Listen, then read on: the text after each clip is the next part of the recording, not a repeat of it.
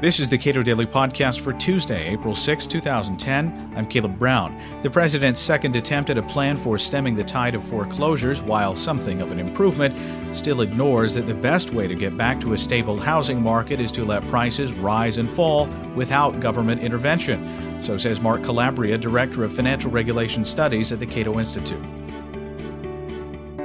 What was wrong with the president's original plan to prevent foreclosure? Well, the president's original plan, and it's certainly fair to say that the president's original plan, the HAMP, the Housing Affordable Mortgage Plan, was based on the last administration's Hope Now. So the same assumptions that the last administration made were the same assumptions this administration made, which is people were having their homes foreclosed because they're having exploding arms, adjusting payments that are going up, or that they were somehow tricked, that they were predatory lending that was the primary driver of foreclosures.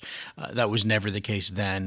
The amount of actual foreclosures driven by predatory lending or arms are a very small share of it. The new plan ties benefits associated with your mortgage with whether or not you are receiving unemployment benefits. Well, to some extent, and I will say to the administration's credit, there is finally a recognition, years after it was obvious that unemployment is the number one driver of foreclosures. So, at least the discussion seems to be going in the right direction. What the administration largely does is give you an extra 6 months to continue to look for a job while they sort of kick the can down the road. You're not actually creating jobs with the program, I guess, except for bureaucrats or some people working in the back room at banks. But since you're not necessarily addressing the problem, what you are doing is allowing those payments to be pushed back because of unemployment. Now, the unemployment piece of this is actually a fairly small piece in terms of the funding that's going to go into this. One of the things that was recognized over the last year or so was that you had a lot of lenders who had second loans. I mean, for instance, many people, I myself, when I bought my home a number of years ago, got what's called an 80-15. You got an 80 was your first loan. You got a second loan so that you could get underneath that mortgage insurance, or you could get a cheaper rate on your first loan. Well, if homes have gone down by about 30% nationally, which they have, if you go to foreclosure, that second loan is about worth nothing. It gets completely wiped out because, as you can see, you've gone down more than 20%, which is always the value at most.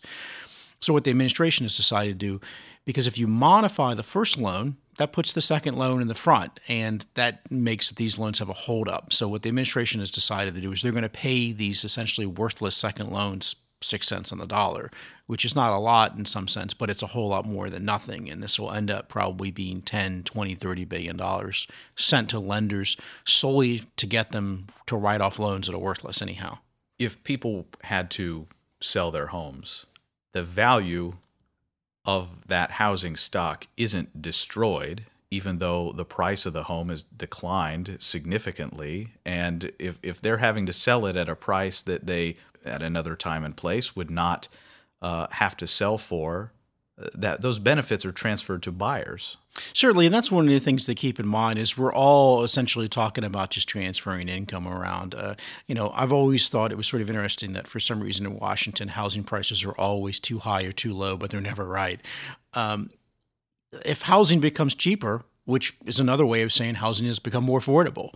This is basically a transfer that allows renters, people who waited, people who are prudent, to buy now at a cheaper rate than they would otherwise. And I think that's one of the real harms of some of the administration efforts to prop up the housing market. There are also harms in that propping up the market prolongs the adjustment. As we know, Econ 101 is if you have an artificial price floor, you're going to get excess supply from that. And that's part of the problem. The way to clear the housing market is to let prices fall. And in that sense, they'll become more affordable. And it really is a transfer essentially from people who bought at a high price to people who didn't. Now, it's worth saying as well that only a small number of people are going to walk away solely because they're underwater. Most people are gaining a use value of their house, which is separate from an investment value. It's in many markets, it's close to what the rent is. So it certainly makes sense for them to continue living in their house, paying their bills, and enjoying the value of their house as shelter. And there is a reasonable expectation that home prices at some point will recover. There certainly is, although I think it's certainly worth keeping in mind. We're talking a number of years. The estimates I've seen is, for instance, in the Washington, D.C. area, the estimates are 2012, 2013 before you'll see any positive appreciation.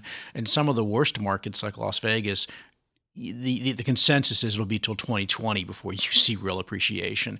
So that's one of the things that actually cuts across the administration's plan, is that to some extent the administration's plan is trying to be a bridge from one bubble to the next.